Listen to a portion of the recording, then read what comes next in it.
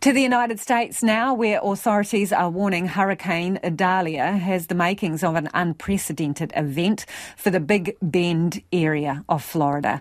The storm is fast approaching and gaining strength. CNN's Gloria Pazmino is in Clearwater Beach, and a short time ago she told me the Sunshine State is bracing for a possible Category 4 impact. We have been in Clearwater Beach for the past several hours, and conditions have significantly worsened. The wind is picking up and the rain has been falling steadily. It comes in and out, and what we are seeing is those outer bands of this hurricane, Hurricane Idalia, now expected to make a landfall potentially as a Category 4 hurricane. That means this is a very dangerous storm. The area where we are right now is on the western coast of Florida, and a lot of the counties here have been told that there is a mandatory evacuation order.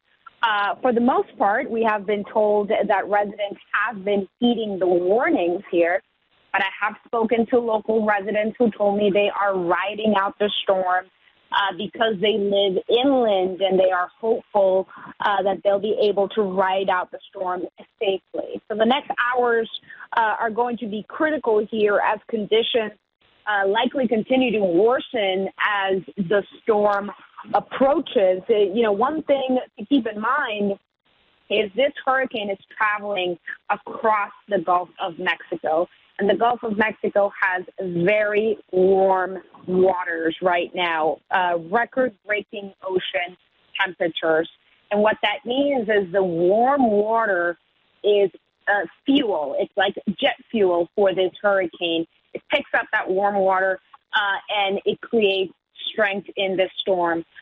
So that means this hurricane, as I said, very dangerous, very serious, and people who are here in the area need to heed the warnings that they have been getting from local officials. So, Gloria, the people who are evacuating, where are they going? So a lot of the counties here where we are in Florida have opened up shelters where people can go. Usually shelters, they are in places where it's safe to ride out a hurricane, places where there will not be a loss of power.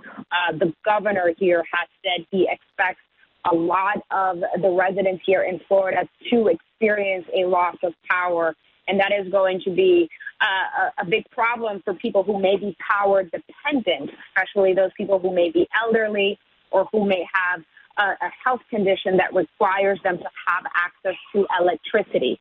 So for those people, shelters have opened up, usually in places like schools and community centers that are equipped to handle this kind of condition. That is where most people have evacuated to. Another option that people have for those who do not want to go to a shelter is that they can drive inland. Officials have said it is not necessary to leave the state. You just have to get away from the storm. So if you have family or friends who live inland, who live on higher ground, that is also a place where people have gone. And then there's, of course, hotels where people can go. That is another option as long as they are away from the primary zone where we expect this hurricane to hit later tonight. Gloria, what are authorities saying to people who are digging their toes in and refusing to go? Well, look, this is a very, very much a reality of life in Florida.